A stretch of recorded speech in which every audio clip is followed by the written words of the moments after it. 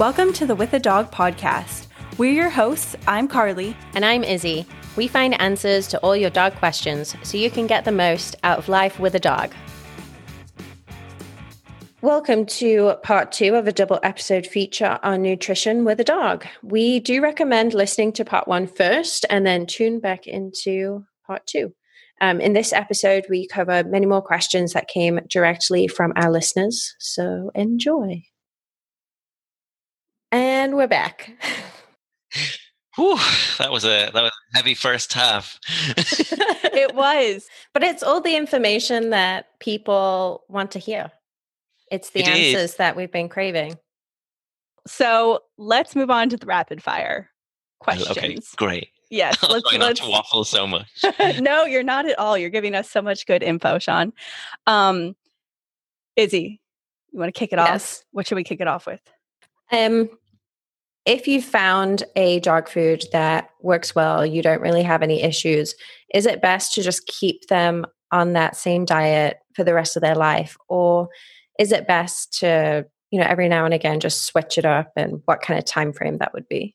I think it's absolutely fine as long to keep them on it forevermore if it works. Like I said, if it's not broke, don't fix it.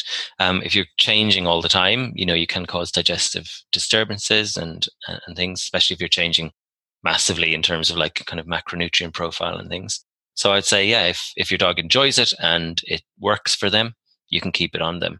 We tend to anthropomorphize and kind of think, oh, he must get really bored of this food and stuff.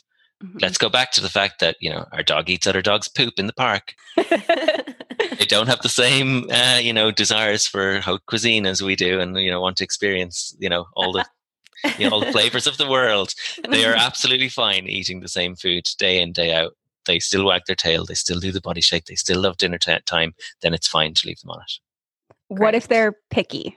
Like, what if they have gone off their usual food? Is it fine to switch it up then? It is, but don't create a monster for yourself. So I always tell people, like, don't pander to that. If, our dogs are quite manipulative.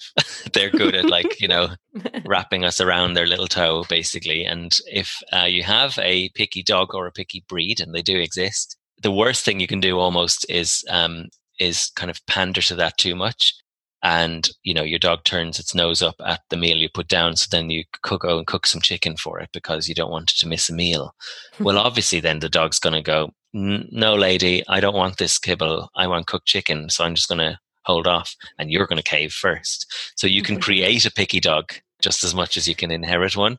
And yes, it's fine if your dog is not eating, refusing to eat, and is losing weight, then you might need to find a more palatable or a different flavor that they like. But generally, don't worry about it if your dog misses a meal. They might be just having a non-hungry day. We tend to panic. We tend to gaze into our dog's bowl and say, oh my God, why aren't you eating? And the dog's looking at us going, give me some peace. I want to, stop looking at me. You're freaking me out. Yeah. You didn't see, but I ate 3 poos in the park. Yeah, exactly. I'm so full. Yeah. I'm so full of Labrador poo right now.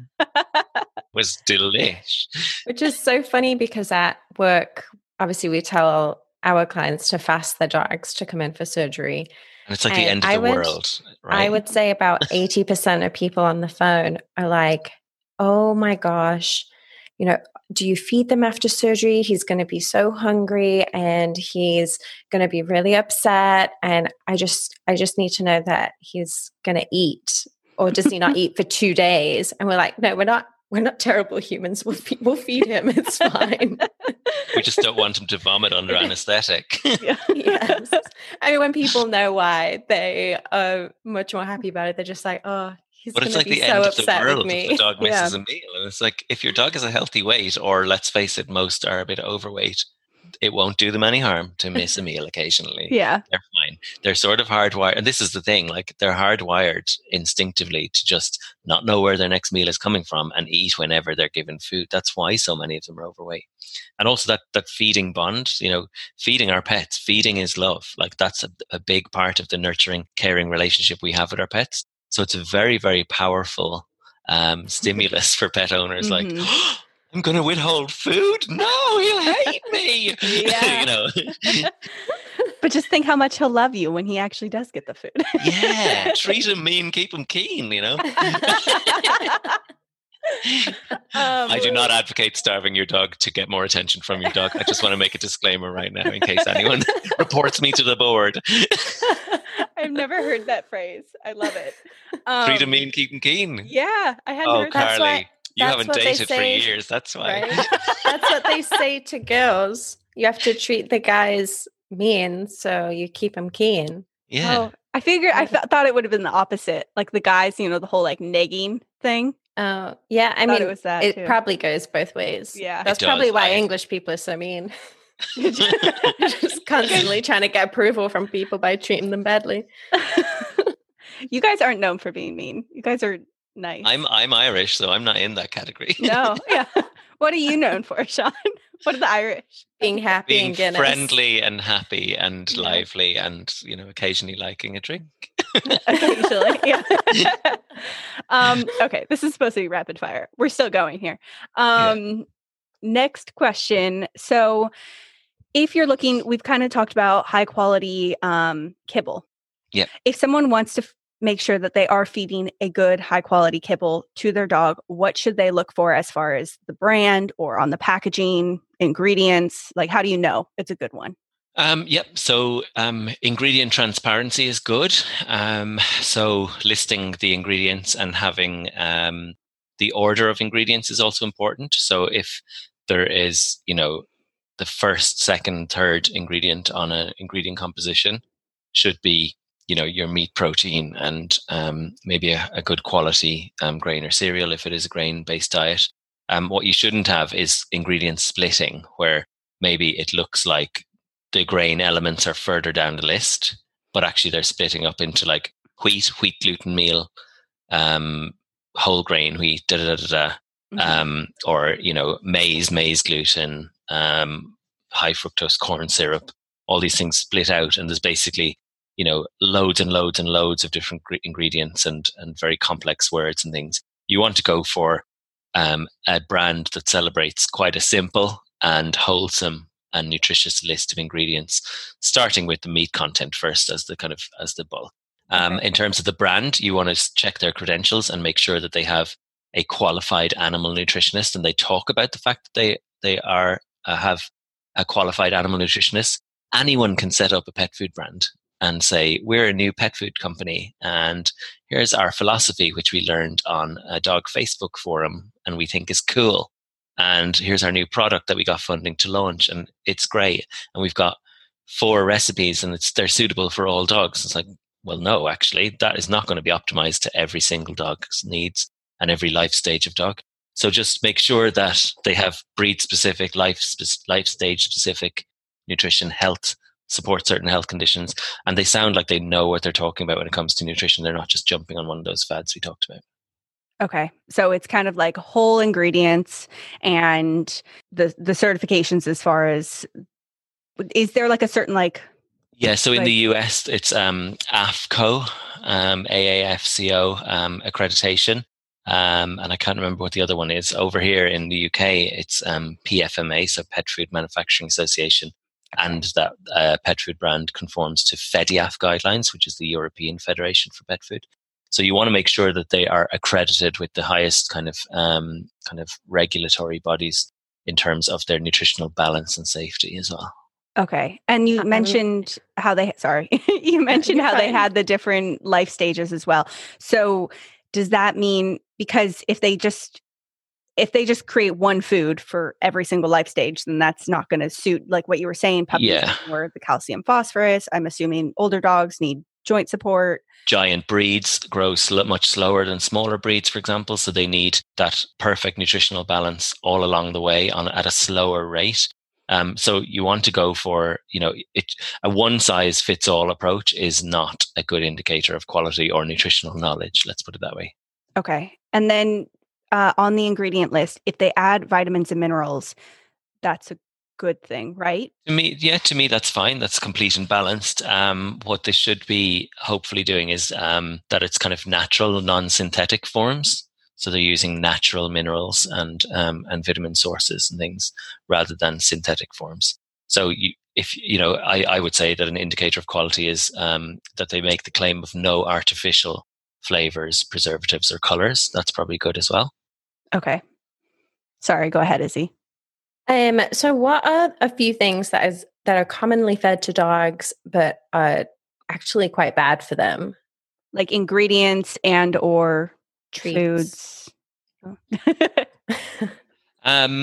Well, here's where the bones topic comes up, I guess. Bones are a big trend, and you'll hear people say, "Oh, I've fed bones to my dogs for generations. I've always had dogs growing up, and we always gave them bones." A bone doesn't cause a problem until it causes a problem. And there are benefits to feeding bones to dogs. Number one, it's enrichment. They enjoy it. They love getting stuck into a big meaty bone and chewing it and getting the marrow out and getting all the little bits of meat and connective tissue off it. So it's a great occupier as well. It can be convenient for us to give to our dog if they're so into it. But there can be some hygiene issues, especially if the bone's been around a long time. I had some clients who used to keep huskies, and they used to feed them raw whole pig's heads on the kitchen floor. Oh, the dogs enjoyed it, but pretty gross, if you ask me. Yeah. So there's an enjoyment element, but there is a risk that, especially if we're feeding cooked bones, they can splinter. So never ever cooked. And even if they're raw, that a dog can chip off parts of that bone, and if they're silly, or if they're a Labrador, they swallow it whole, and then you end up with, surgery to retrieve it, or a blocked or perforated gut or something. So there are risks involved with bones. One of the benefits that kind of a lot of pro-bone feeders talk about is that bones help clean the teeth. And this is one thing that you'll hear with raw feeders as well. It's better for their dentition, it's better for their dental hygiene.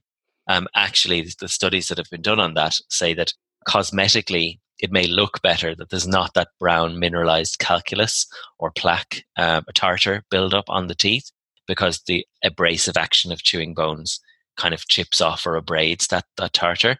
But the site of disease for periodontal disease in dogs is below the gum line, where we can't see. And actually, chewing bones doesn't get rid of the plaque and bacteria below the gum line underneath, where actually all the inflammation is being caused and periodontal disease is happening. The only thing that will get rid of that is either daily brushing our dog's teeth, which it's fine if you don't want to do or your dog won't tolerate. The only other thing that will get rid of that is regular dental cleanings, scale and polish at the vet under anesthetic, where you can get in and get rid of that plaque and calculus under the gum line. So bones may be kind of purported to be brilliant and great for dental hygiene, but actually the facts say differently. And also, finally, chewing bones can fracture the teeth. You get a lot of slab fractures, especially of the molars, the carnassial tooth in the back of the mouth. With the pressure that dogs will apply to a bone, the tooth is often the thing to give first, rather than the big bone. Other things like treats that people give dogs that can cause problems. Rawhide is probably not the best. There's definitely safer alternatives. It's a very long-standing and traditional thing to give to our dogs, been around a long time, but it's quite indigestible. And if dogs snap off big bits and swallow them whole, they can cause problems as well, with blockages. Other things that people give dogs, I guess just human foods and treats, either giving foods that are, toxic or harmful to dogs that we tolerate fine, but are really, really bad news for dogs. So most people know that chocolate is toxic for dogs, for example, but people don't know maybe that grapes and raisins can cause a reaction in dogs. And one dog could have kidney failure from eating 2 grapes. Another dog could eat 20 grapes and be absolutely fine. So we don't actually know very well how that toxicity works, but there's a lot of human foods that can cause problems for dogs. Blue cheese, things like macadamia nuts, certain things that you just wouldn't think of, and you might just give your dog a little bit of whatever you're eating yourself, and could cause issues. But the main thing I think that people shouldn't be feeding dogs is really fatty foods or highly calorific foods, because we underestimate the amount of calories in relation to their body size. And we forget that, if we have a small dog that's 10 times smaller than us, then it's sort of the equivalent of 10 times the amount of calories in giving them a little small treat. Giving a dog, you know, a little bit of cheese or something might be like us eating a cheeseburger, for example, in terms of calories. So we really need to be careful of how much we feed. And we do tend to just passively feed our dogs quite a lot. And then we don't subtract that amount of food from their kind of daily ration. So we end up overfeeding them day by day, and their weight creeps up. Yeah, I control Arthur's food quite a lot because he's a corgi, so I'm so scared he's going to get fat. And the only treats he gets are carrots and cucumbers. Yeah, carrots are great. Green beans, things like that with a crunch. They like the texture. There's a sweetness to them as well. Dogs quite like. So I'm a big fan of carrots and green beans. Cucumber is good too. Yeah, I don't know why he'll also eat spinach, but that's good for him. One. Yeah, corgis are practically rabbits anyway, right? Yeah. Exactly. With those big ears and little short legs and hopping around. Hopping around, yeah.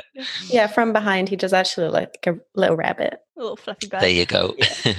An omnivore. Exactly, through and through. That's good for it. Lupin will not eat a vegetable.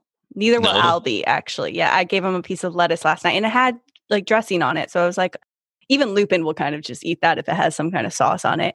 And Albie was just snacking on it for like 5 minutes, not knowing what to do. It was just in his mouth, like, he eventually kind of just like let it fall out and just looked at me like, why would you do this to me?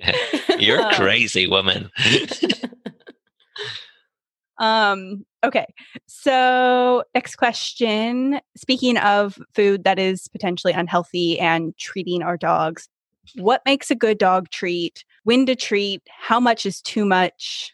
I think this is where a lot of dogs get obese. And even if you're like, I never feed them human food, they can even get pancreatitis, I think, from some treats if it's like too high in fat and stuff, right? So is there a standard-ish? Yeah.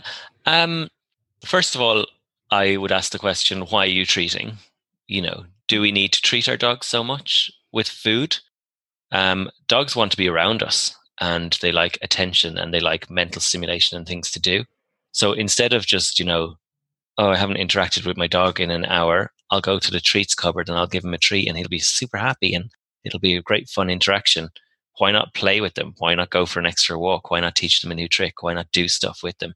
So actually, we don't have to have in our mindset all the time of like, oh, I'm a really good dog owner because I like give him his favorite treats 6 times a day. The other thing I would say is, if you are treating for training or you just want to like reinforce certain behaviors or, you know, give your dog a treat, you can also take some of their food out of their daily portion and assign that to your treats ration for the day and bring it with you in a little bag on your walks and use that. And that way your dog's kind of working for their daily calorie allowance and things. So a treat doesn't have to be this really calorific, really flavorsome, different thing that they don't get all the time. It can just be part of their food ration and you can use that as treats.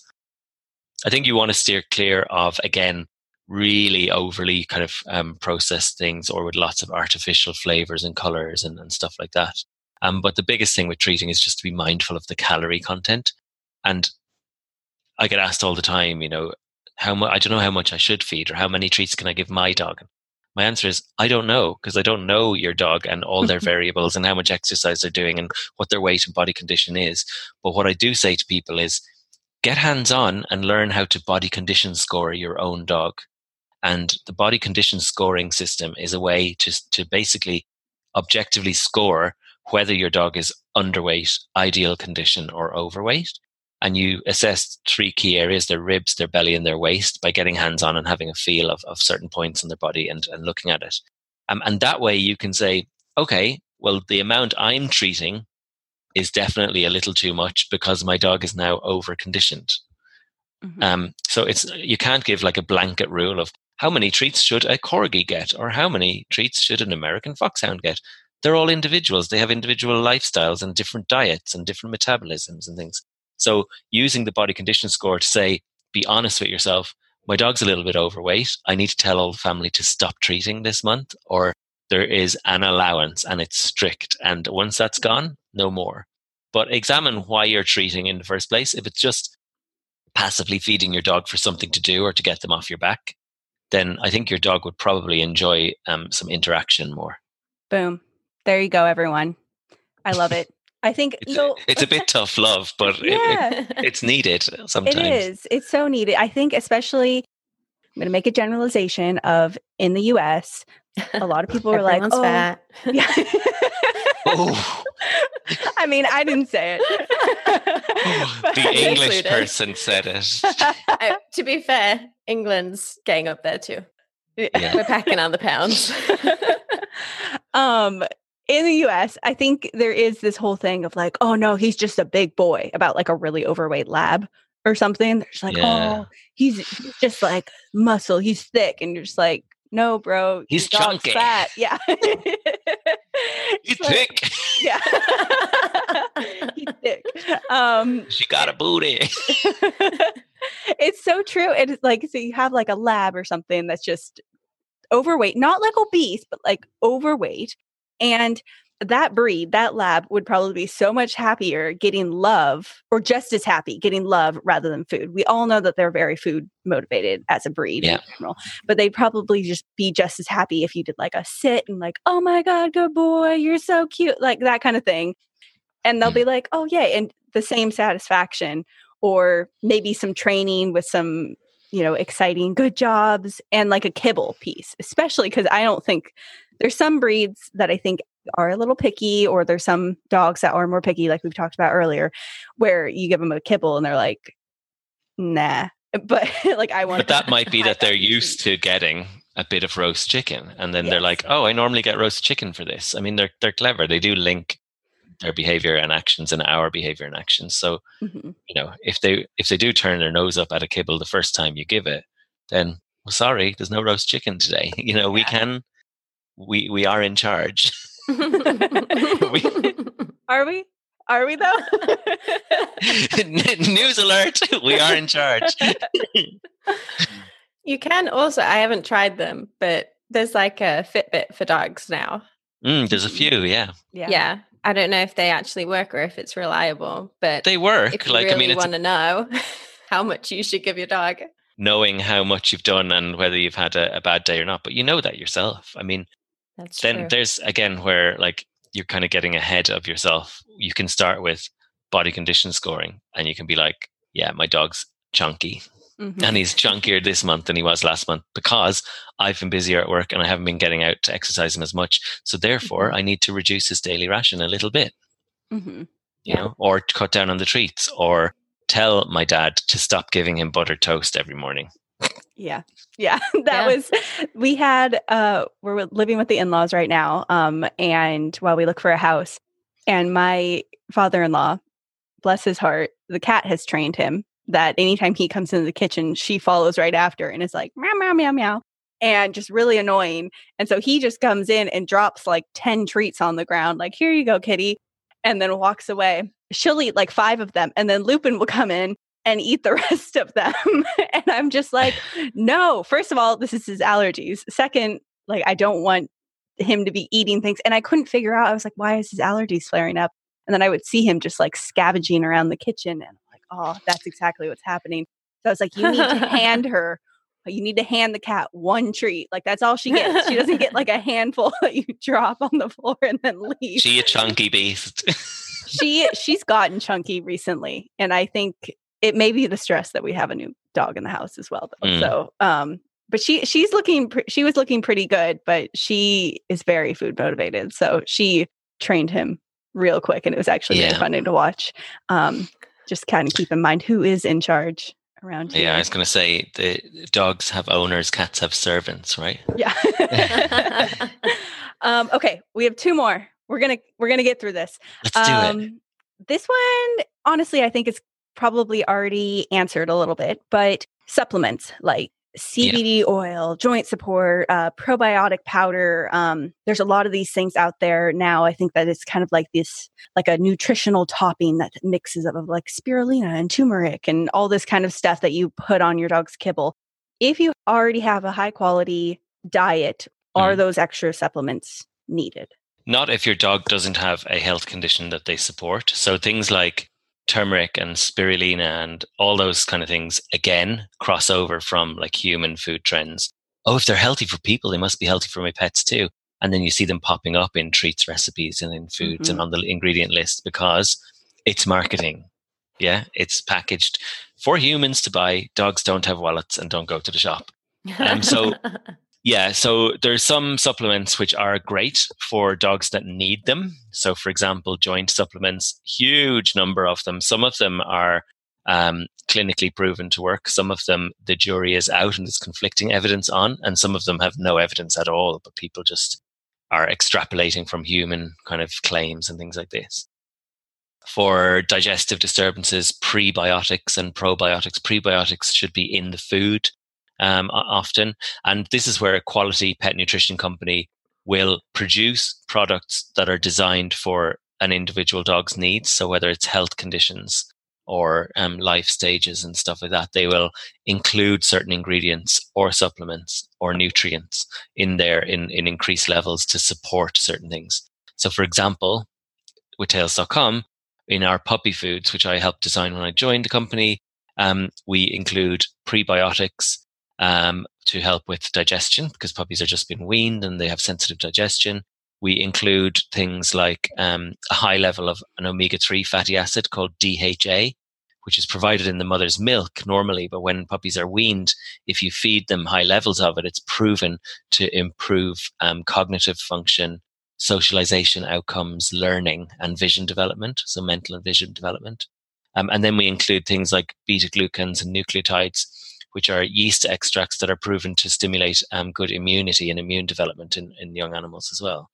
Things with like joint problems, again, there's loads of supplements that are just a waste of money, to be honest, because they're not proven. And you can get diets that are formulated for joint support with good ingredients in as well. If you do that, there's not often an extra need for a supplement as well, because you're just wasting your money because the dog can only use so much of these ingredients at a time. But the one that is clinically proven in joint disease, arthritis in dogs, is omega-3 fatty acid. The next two most popular are glucosamine and chondroitin. And there's some evidence that there may be clinical benefits to supplementing those in dogs with arthritis, but there's some studies to the contrary as well where they didn't find any beneficial effects. So the jury is out on those too. But they certainly don't cause any harm unless you are massively, massively overdosing. So supplements is a good topic. It's probably a topic all of its own because there's some good, there's some bad, and there's some absolutely neutral that are probably just wasting your money. That would be me. I would just jump on the train of like, just buy a high quality diet that's hopefully tailored to your dog's needs. And if your dog has a certain health condition, there's a lot of diets that can help with that condition as well. Okay, great, cool. Last question. Go for it, Izzy. Last one. Which is funny that Carly, you put the end bit of this question because I have heard growing up that if your dog eats grass, then they've eaten something that they need to throw up. But you have written that does eating grass or poo mean your dog has a nutritional deficiency, which I've never heard before. That was what I heard growing up was like, oh, your dog's eating grass, so they must be missing out on something. It's like chlorophyll or like whatever, they must be missing out on some kind of nutrient. And that's why they're seeking it out. Same with eating poo. Many myths. Exactly. Yeah. Break it down. Bust them, Sean. Okay, here we go. Eating grass is a natural behavior of dogs, many dogs in the dog family, but domestic dogs as well. The number one, or one of the reasons that they do it is they like the taste of it, especially young growing tips of grass that have a high sugar content in spring, lush new green growth on grass can actually taste a little bit sweet. So like the green beans or the carrots that certain dogs will like the taste of and the crunch. Some of them just like eating grass. And you will have certain dogs that just do it all the time, regardless of whether they're sick or not. So that's a natural behavior. Again, is a dog a wolf, or is it an omnivore? Grass can be a natural part of a dog's diet and they just like to do it. There's the theory of it being because there's a deficiency is quite a common one, and it doesn't really stand up because dogs just do it regardless of what they're fed or whether they have a deficiency. One of the interesting theories, and it is a theory, it's not proven, comes from the tendency of certain wild animals to sort of self-medicate or to seek certain minerals or certain nutrients at different times, or if they're having health problems, like parasites, for example. So there's sort of a theory of like, are dogs self-medicating at certain times when they're eating grass? If they had a bit of a digestive upset, or if they had a worm burden, for example, would eating a lot of roughage that isn't very digestible, there's a lot of plant cellulose in there that they can't break down because it's not cooked like the grains that we feed them in their food. Cooking breaks down the plant cell wall and makes it much more digestible. So eating a lot of indigestible fibrous plant material that's raw could have a kind of a voiding effect if they had a digestive, bacterial overgrowth or parasitic disease.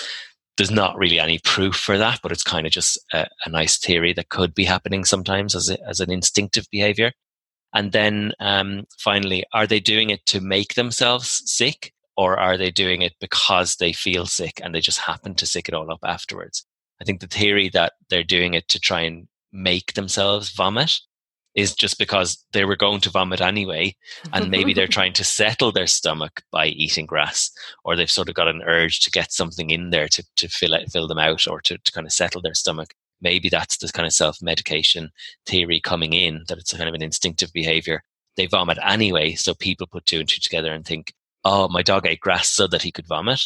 Well, if he didn't eat grass, would you have known? Like, he was going to vomit anyway. So it's, the jury is out. We don't really know why they're doing it every time they do it, but it could be for all of those reasons. I think it's most likely if they're ill, they're sort of eating grass to try and ease the symptoms, ease the nausea of being ill, and they just get sick anyway. Rather than kind of, oh, I feel really sick and I know what'll do it. Eating grass will get me to vomit. Yeah. They're probably going to vomit anyway if they're that ill. Yeah. But it's an unusual behavior, but some dogs do it more than others. One of my old dogs used to eat grass in spring all the time. Yeah. Arthur doesn't really eat a lot of grass, but the other day we went to the school field and they just chopped the grass and he was running. And as he was running, he was picking up all the freshly mowed grass. And I was like, hi, are you doing that? And he came back. He might be, like face. A substance abuser, and it was like the petrochemical fumes on the grass, and he was just like, yeah. Totally would be. I had to wean him off goose poop, and now he's on the grass. No stopping him. Arthur, Lupin is a constant grass eater. I think it probably is a little bit of the flavor of it, because I think he does it more in certain times of the year, and the sweeter. I wonder if it's also this is just yet another, myth, and like, who knows, kind of just guess at it. But I wonder if it's also because of his history. He was kind of outdoor hoarding situation. And I wonder if the water like collected on the grass, because it seems like he always wants to eat it more when it's wet. Yeah. And so I wonder if that's how he like got water in a past life or something. Who knows? Yeah, potentially. But yeah, it's just me guessing again the reasons for all of his weirdness. Cool. Done. Boom. Guys, we got through every single question. I'm sure there's a ton that we missed that people are like, wait, what about this? Maybe we'll do that eventually. A later date. Yeah. A later date. In the meantime, Sean, if people want to follow you, learn more about you, ask you any questions, plug all your stuff, where can they find you? So on social media, on Twitter and Instagram, I'm at ThatVetSean, SEAN, all one word. And I have a veterinary Facebook profile as well, which is Sean McCormack MVB. But best kind of in terms of asking questions or following what I'm doing is Instagram or Twitter. Okay. And you have a podcast? I do have a podcast. Yeah, it's fun, isn't it? I have a podcast about wildlife and conservation and sustainability and the environment called Sean's Wildlife. Ramblings in Nature. And it's no ramblings at the moment, so it's all done remotely like this now because of lockdown. But we'll get out for rambles and chats again soon, hopefully. Eventually. I love that. Sounds so soothing. I'm going to listen to that. Sean's Wildlife. I was really hoping it'd be like you in the club or something. Like Sean's Wildlife. Those episodes are coming once lockdown is off. Yeah. Also, I was having a little dance on my own last night. Saturday night, lockdown disco in my living room. Yeah, I'm not even lying. We've all been doing it. Yeah. I know it. Also, you have a cookbook. I don't know if you're really advertising it now since it came out a while ago, but I have it and I'm excited because I have it here with me. It's on my desk. There it is. I have it here in my kitchen as well with all my other cookbooks. So if anyone wants to try, maybe we'll share it, Izzy. If anyone wants to try that as well, I'll put a link in the show notes, and it's called the Happy Dog Cookbook, and Sean and Annabelle Carmel created it together, right? Yeah, it is a great gift for dog owners, and it's for a good cause as well. So it's definitely still something that we're promoting, even though it came out a while ago. There's a lot of nutrition advice and chat in there, as well as a selection of kind of healthy, nutritious recipes that you can make at home for your dog, and you can eat them yourself too. But they don't have some of the things in that we enjoy that are not good for dogs, like butter and sugar and stuff. So it's for all of the proceeds of the book go to a charity called Street Vet, who provide free, accessible veterinary care for homeless people and their pets in the UK. Really, really deserving cause, and it's available on Amazon, so you can just hop along there and buy it. And as I say, good gift for any dog owners in your life. Perfect. Happy Dog Cookbook. And yeah, I'm excited. I've tried out like 2 of the recipes. I want to do more though, because I was a little limited with Lubin's allergies. So now I'm going to do more with Albie. Yeah. He doesn't have any allergies that we know of yet. So yeah, that's definitely a good cause. Good one. I think that's everything. Great. Well, thank you for having me on. Everything. Yeah, thank you so much for coming on. This is probably like one of my favorite episodes so far. It was so informative. I love it. I always like the educational ones. Carly is different to me. I'm over here like, let's get the influencers. Carly wants to fluff. No, this was good. Well, you're both, Sean, so it's perfect. You were like so fun, and then also provided the really good information for the listeners. Great, get down to the gritty content. Yes. Yeah. Causing a load of people to like unsubscribe from your podcast if they're We'll find out. We did it early. So this is why we did it early. Don't shout at us, shout at that vet, Sean. We'll say that. Well, Sean, thank you so much for this. As you said, super useful. I'm confident that this is going to be really, really helpful to a lot of our listeners. Good. Thank you for having me on. I always love chatting about it and busting the odd myth or two. Yes, thank you so much. And I hope you have a good bank holiday. Thanks, Emil. It's definitely wine o'clock here, my side of the world. So I'm looking forward to that. All right. Well, cheers then. Thanks a lot. Bye. Cheers. Bye. All content on With a Dog podcast is for informational purposes only and should not replace professional advice, treatment, or diagnosis by a certified veterinarian, trainer, or behaviorist.